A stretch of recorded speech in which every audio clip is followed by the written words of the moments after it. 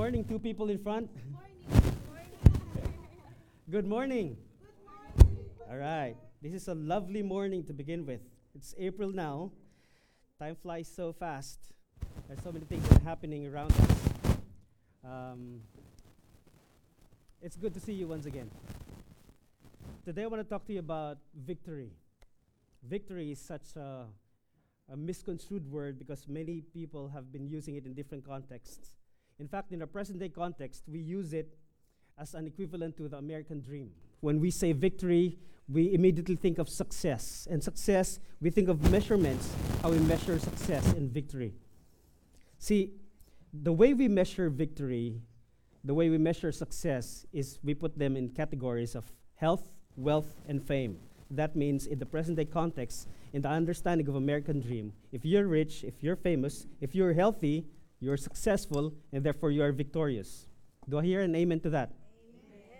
Now, this probably is best misunderstood because the word victory must be understood in a military context. See, when you pass your driving exam, you don't say victory, you say hooray, correct? When you finish filing your income tax return, you don't say victory, you say hooray. My daughter would always ask me to buy her French fries. So I'd always ask her, how many do you want? She would say yacht. She means a lot. And I'd talk to her, how do you want your fries? She said, hot. So I would say, we'll buy you fries tomorrow. And she would say, hooray. That's her hooray, hooray. See, she doesn't say victory, she say hooray. See, in 1945, May 1945, when the Germans surrendered to the Allied forces, they called it the V-Day, the Victory Day. That's the proper context when we use the word victory. Victory, again, is best understood in a military term. I think when we approach the Bible, we have a slight misunderstanding of this concept of victory. Why is it misunderstood? Because again, we equate success with victory. Victory is measured by health, wealth, and fame. And that means if you are victorious, you are rich, healthy, and famous.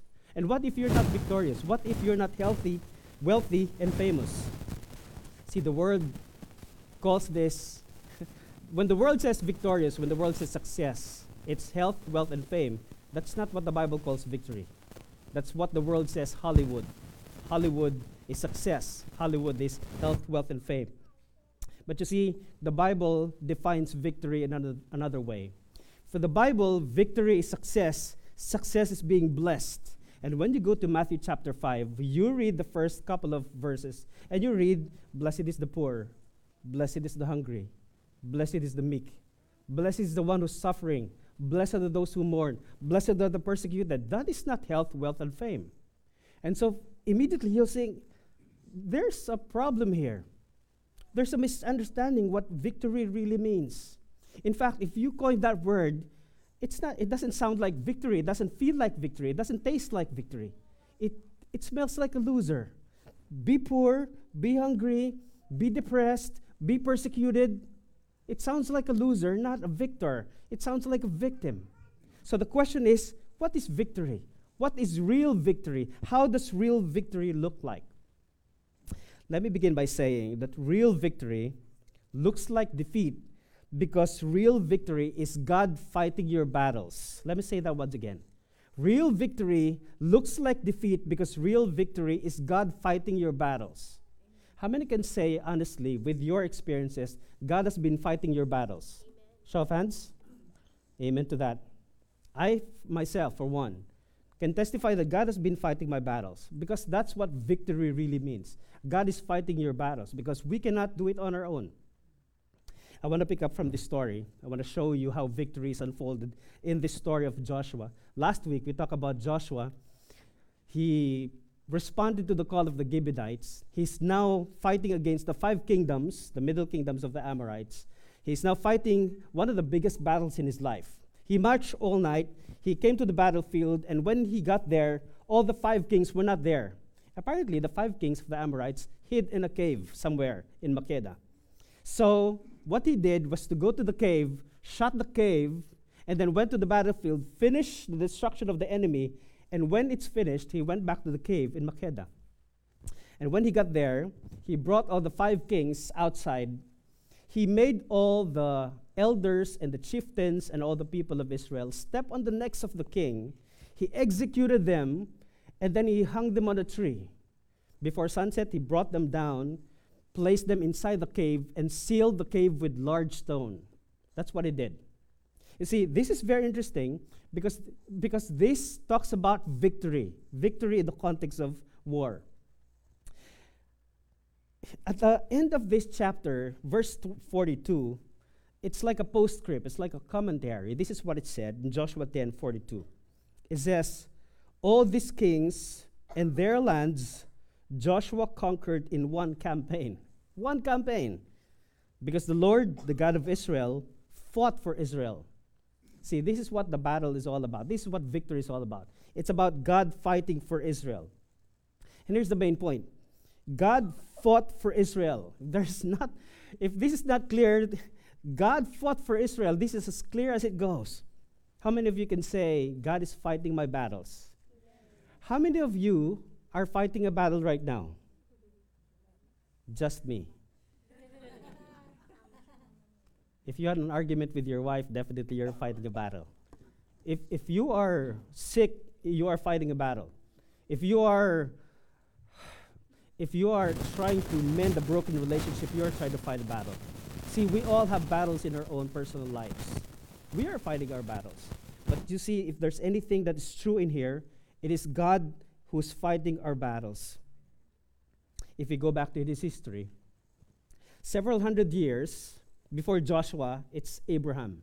In the time of Abraham, in Genesis chapter 15, when God covenanted with Abraham, he mentioned a very, very specific prophecy that concerns the Amorites. The Amorites are now the kings that I'm talking about, the kings that Joshua just executed. So in the time of Abraham, God made a covenant with him, and God said, in the 4th generation, your descendants will come back to this land, and they will destroy the Amorites. And that's going to be in the 4th generation. See, what's fascinating about this is that in the time of Abraham, he's childless. He was childless. And God is saying, your descendants will fight and destroy the Amorites. Well, for in fact, his first struggle is to believe that he will have a son. He was old, Sarai was old, and Sarah was barren. They were childless. For one, their struggle first is to believe that they will have a child. But hundreds of years after that, they bore their descendant and they become the nation of Israel. And now in the time of Joshua, they were in the campaign and God was fighting the battles. See, this is the point of the battle. Abraham was struggling to believe that he will have a child. That was his battle. And God fulfilled that battle when he gave a son to Abraham. In fact, Abraham did something, but because he thought that was the way to win the battle, so he had Ishmael.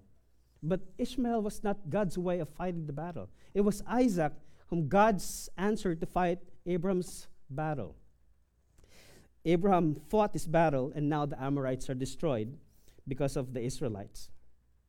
See, it may look like defeat, but again, God is fighting the battle. That's the whole point of it. Now, fast forward to the time of Joshua. When Joshua destroyed the 5 kings of the Amorites, he was fighting the battle that was once prophesied in the time of Abraham. Here's how I see it. All the wars, all the conflicts in the world can be brought down to this one event in the garden. All the conflicts that we have, especially the conflict between Russia and Ukraine, the conflicts that we have now here in America, regarding gender identification, racial discrimination, and so on and so forth. Down to your personal level battlefield, down to your issue with health, down to your issue with arthritis, weight gain, or probably high blood pressure. See, all these things, from the big conflicts to the smallest ones, can be traced down to one event. And this one event is from an ancient prophecy all the way to the Garden of Eden. Now, you have to get this. I want you to put your thinking caps on and think with me. This prophecy, if you figure this out, you will have solved 50% of the mystery of the Bible. Are you listening? Yes? So you're going to have to put your thinking caps on. You have to think with me. If you figure this out, you would have solved 50% of the mystery of the Bible. Genesis chapter 3, verses 14 and 15. This is what it says. So the Lord God said to the serpent, because you have done this, cursed are you above all livestock and all wild animals. You will crawl on your belly and you will eat dust all the days of your life. And I will put enmity between you and the woman, and between your offspring and hers. He will crush your head and you will strike his heel. This is very interesting. I want you to consider three things in here. Number one, there will be a conflict, and an ongoing conflict to the very end. Number two, there's a curse. The serpent was cursed by God. And number three, there's a seed. They're waiting for a seed. The seed of the serpent will be crushed by the seed of the woman. If you're reading your Bible, you begin with Genesis all the way to Revelation. You're looking for three things. Number one, conflict. Second, curse. Number three, seed. If you are trying to look for this, never mind all the mysteries in the Bible, but if you're looking for this, you're looking for a story, a thread in the story that has something to do with a conflict, an ongoing conflict between that seed and this seed. And hopefully at the very end, the seed of the woman will crush the serpent's seed. Let me give you an example. Right after Adam and Eve were banished from the Garden of Eden, something happened. They had two kids, correct? Adam and Eve got two kids, Cain and Abel. Cain was the firstborn. Cain and Abel. What happened next? Conflict. What did Cain do? He murdered his brother. They worshiped God, and the Bible said the worship of Cain was not pleasing to God, so he disregarded the worship of Cain, the offer of Cain. He accepted the offer of Abel. And because of that, Cain was jealous. He murdered his brother. Conflict ended to the murder of Abel. And what happened next? God confronted Cain, and he cursed Cain. Cursed are you among creatures. And then God gave him a mark so that whenever he go away, all the people will know that this guy was cursed. But where's the seed? So we know that there's conflict. We know there's a curse. But where's the seed? I want you to think about this. Fast forward to the time of Jesus Christ. We're talking about Cain and Abel. Fast forward to the time of Jesus Christ. Jesus was preaching in the synagogue, and he was saying, I am the Son of God. And the Jews would not believe him. And the Jews would say, who are you? In fact, you're using the power of the devil. We don't believe you. This is what Jesus said. This is very interesting. This is how Jesus responded to the Jews. John chapter 8, verse 44. Jesus knew that the Jews are blood related to Abraham. Abraham is a righteous person, according to the Bible. So there's no mistake in this. Jesus knew they're related to Abraham. And yet Jesus responded to them like this. He said in verse 44, to the Jews he said, you belong to your father, the devil, and you want to carry out your father's desires. He was a murderer from the beginning, not holding the truth, for there is no truth in him. And when he lies, he speaks his native language, for he's a liar and the father of lies. Hang on. Jesus knew that the Jews were descendants of Abraham, and yet Jesus was saying that these Jews who are opposing him were, in fact, the seed of the serpent, because they are doing what the serpent has been doing from all along. And he mentioned two things. Number one, he said, the serpent is a murderer from the beginning. The second, the serpent is the father of lies. You are like your father, murderer and liar. What we know from the Garden of Eden, there are two characters in that. There was one who's a liar, the serpent who deceived Eve, who lied to Eve. And then there was Cain who murdered from the very beginning. And so what Jesus is saying here is that these Jews, although they are sons of Abraham, but they are carrying out the will of the serpent. They're acting on behalf of the serpent. Are you still with me? This is the same reason when Jesus was saying to his disciples, 12 of them, he said, there will come a time that I will be arrested, I will be crucified, and I will die, but I will rise after the third day. And Peter boldly said, may it never be, God forbid. You know what Jesus said? Get thee behind me, Satan. Why would Jesus say that? Peter is not Satan, but because he was influenced by Satan. because he was doing something that Satan would want to do to Jesus, to stop him from the very mission that God has given or placed on his shoulders. What Jesus is saying is that anyone who does the works of the devil by trying to stop the seed of the woman is the seed of the serpent. The enmity is between the seed of the woman and the seed of the serpent. Anyone who abides by the will of the serpent, stopping the seed of the woman, is the seed of the serpent. It looks like anyone who's trying to fight the seed of the woman is with the serpent. So it begs the question, why is there a battle in the first place between Israel and the Canaanites? Now, you read from the book of Deuteronomy all the way to Joshua and Judges and Ruth and Kings and Chronicles and Samuel. There are so many battles between Israel and the surrounding nations. Why is there a battle in the first place? Because, see, the Canaanites, if you trace the conflict, the curse, and the seed, the Canaanites were cursed. How do I say that? How do you say that? Genesis chapter 9, verse 24 and 25. After the flood, Noah and his family survived. That means Noah, Mrs. Noah, Ham, Shem, and Japheth, and the missus. 8 people in the boat. After the flood subsided, Noah planted a vineyard, and he got drunk. And when he became drunk, he was naked, and his son, Ham, did something shameful by calling his brothers to shame Noah. And when Noah woke from his drunkenness, he cursed his son, Ham, by cursing his grandson, Canaan. The name of the son of Ham was Canaan. He said this in verse 24 and 25. When Noah awoke from his wine and found out what his youngest son had done to him, he said, "Cursed be Canaan, the lowest of slaves will be to his brothers." What you have here is the curse, the conflict, and the seed. As if Canaan is the seed of the serpent trying to undo the curse. But he was in himself cursed because of what he did, because of what his father did. See, one of the deceptions of the enemy is to make us believe that victory is having a nice house, nice cars, promotions, bonuses, being healthy, famous, and well-respected. That's not victory. That's the American dream. Do not ever fall into the deception that American dream equals victory. No, sir. Victory is something else. The devil would have made us believe that for Adam and Eve, their best life now is to eat the forbidden fruit. Why? Because for the devil defines victory as whatever you think is best for you, even when God says no. To Adam and Eve, God said, don't eat of this fruit. And yet, they did because the devil defines victory this way. You determine what's good for you, not God. You determine what's good for you. Have you ever felt like a loser when you cannot pay your mortgage on time and when you see your friends posting photos in Facebook having a grand time vacation in Bahamas or somewhere in Europe?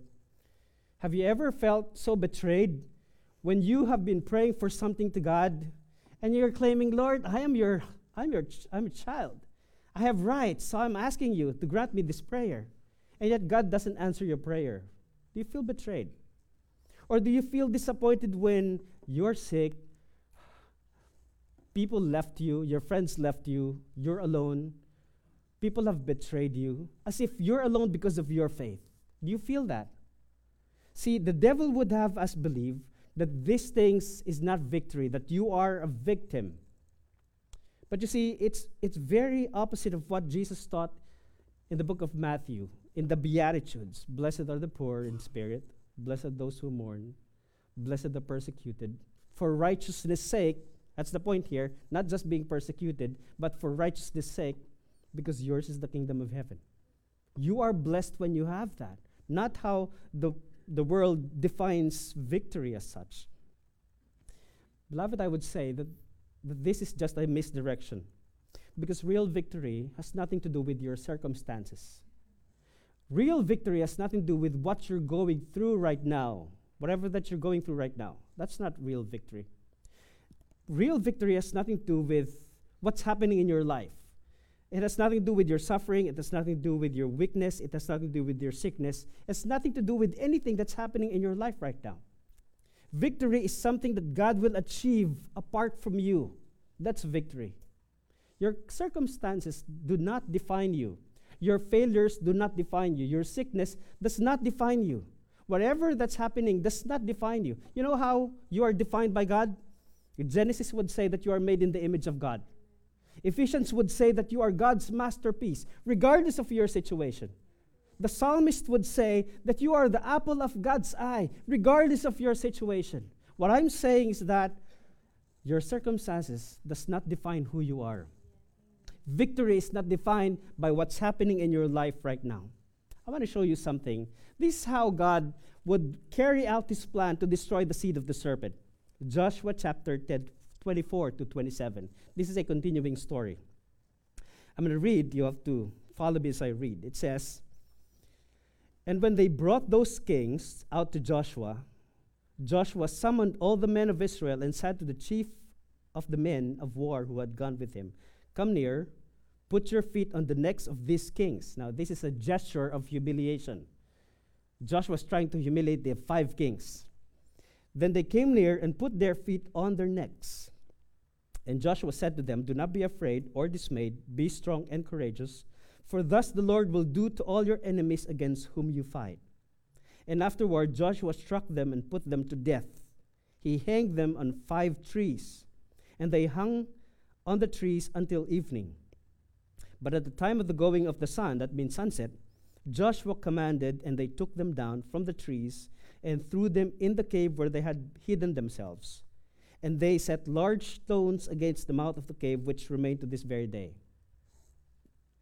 Whatever you heard and read, this is what God will do to destroy the enemy, to destroy the serpent's head. This is the blueprint. Now, I'd like you to imagine this. The story is very simple. 5 kings, they were captured, put on the necks. All the feet were put on the necks. They were executed, hung on a tree, taken down before sunset, and was buried in the cave, large stone at the entrance of the cave. Are you still with me? Yes? Fast forward to the Gospels. Think about this. Matthew, Mark, Luke, and John. Same story. There's a man who claims to be king, and the people were so angry that he's been claiming to be king. So this man was arrested, he was humiliated, he was flogged, he was mocked, and then he was crucified. Before sunset, he was taken down, he was brought to the cave, and a large stone was set on the mouth of the cave. Sound familiar? It's Jesus. I know what you're thinking right now. Is Jesus now the seed of the serpent? Why is it that what happened to Jesus happened to the 5 kings? Well, the answer is very obvious. No, Jesus is not the seed of the serpent. Why do I say that? Because in the Garden of Gethsemane, Jesus was praying, and he was addressing God as Abba, Father. So he cannot be the seed of the serpent. In fact, he was saying, "Abba, Father, would you let this cup pass from me?" He was struggling for the cup of suffering, but he was addressing God as his Father. So he cannot be the seed of the serpent. In fact, he was doing that because it was the will of the Father for him to die on the cross. That's the whole point of it. See, this is God's way to reverse the curse of sin.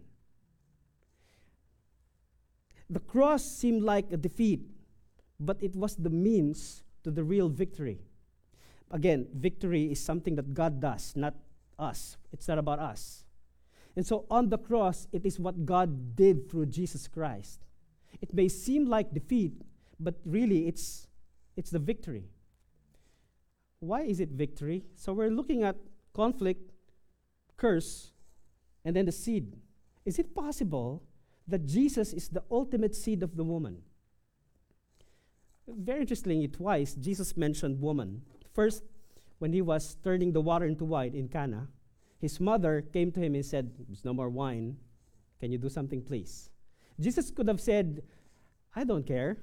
But Jesus, of course, was a guest in there. So Jesus said, "Woman, it's not yet my time," respectfully. Why? Why did he use the word woman? Makes you want to think that he is the seed of the woman. Another time, when at the cross, he said to John, "John, this is your mother. Woman, this is your son." Makes you want to think that Jesus is the ultimate seed of the woman. Probably the difficulty here is understanding how is it that the crucifixion is Jesus' victory? How is it that the crucifixion is Jesus' victory? See, Jesus was defeated. Jesus was mocked, he was flogged, he was betrayed. If we define victory, it's not this one. And yet the Bible defines this as victory. Apostle Paul defines it this way, Colossians chapter 2, verse 15. He said this, "And having disarmed the powers and authorities, he made a public spectacle of them, triumphing over them by the cross." What he's saying is that on the cross, it was Jesus who was making a spectacle out of the enemy, not him. Are you following me? It was the equivalent of Joshua putting his foot on the neck of the kings. On the cross, it was Jesus making the public spectacle of the enemy. How is that possible? Let me give you the scenario. I think this is the key, so that we can understand better how the cross is God's victory. See, when he was arrested, he was first brought to the Sanhedrin. And in the Sanhedrin, it was the high priest Caiaphas who was trying to interrogate him. It was cross-examining him. So Caiaphas said to Jesus, "Are you the Son of God? Are you really the Messiah? Tell us." And this is what Jesus said. Very interestingly, if you're not paying attention, you have to pay attention now. This is what Jesus said. He said, "From now on, you will see the Son of Man seated at the right hand of power, coming in the clouds of heaven." What does that even mean? What does it even mean that the Son of Man himself is sitting at the right hand of power? Now, what he meant is coming from a messianic psalm, Psalm 110, verse 1. The messianic psalm, 110, verse 1, is a prophecy about the coming Messiah who will be sitting in power. This is what it says in Psalm 110, verse 1.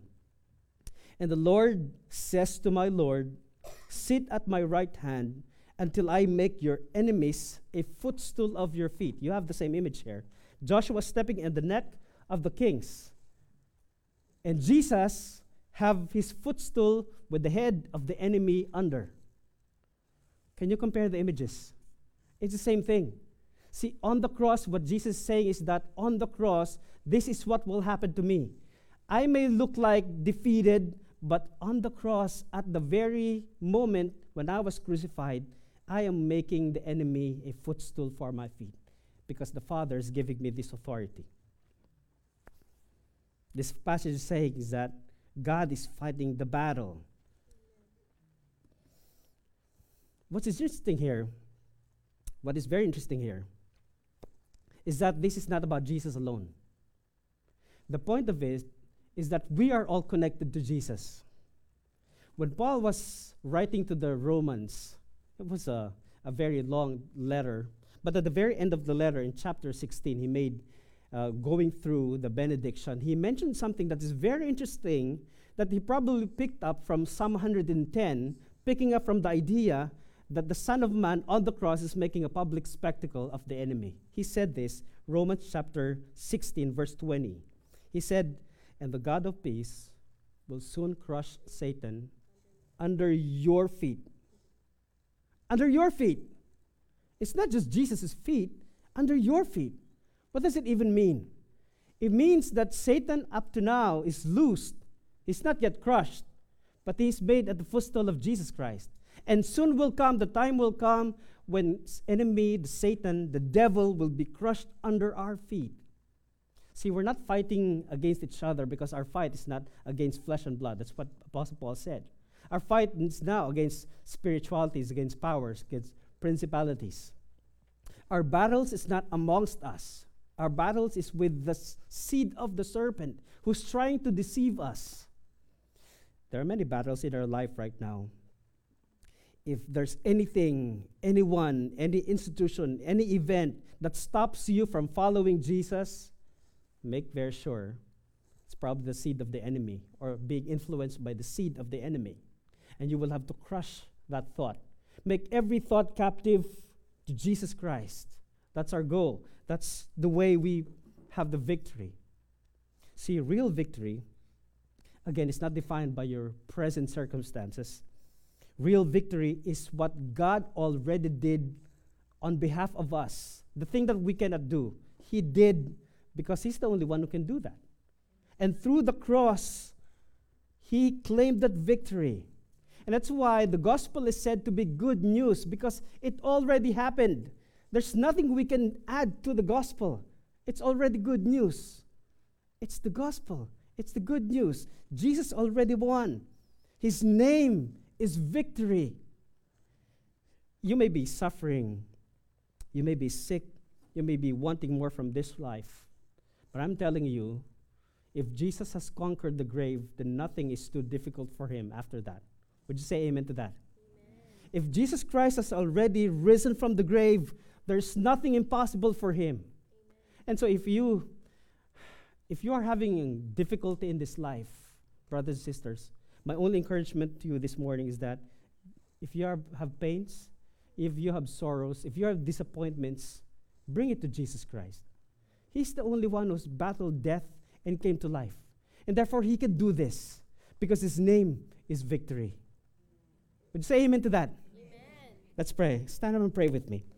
Father, thank you so much for this privilege of understanding that your name is victory, that you have won victory for us, that we are not defined by our circumstances, but because of what God did on the cross. Our foot will crush the enemy's seed.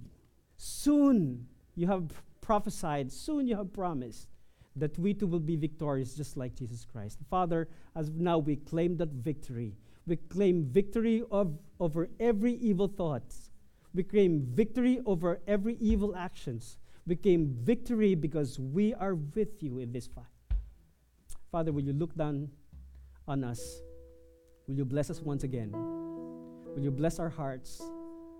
And Father, I pray, if anyone here is struggling with sin, if anyone here has been praying for something and it has been left unanswered, if there's anyone here who has been undergoing this sadness and loneliness, Father, I pray that you will touch our hearts. Help us to see that this is not losing. Help us to see that you are the victor on the cross. And because of the cross, you can do anything for us. Your name is victory, and we claim it.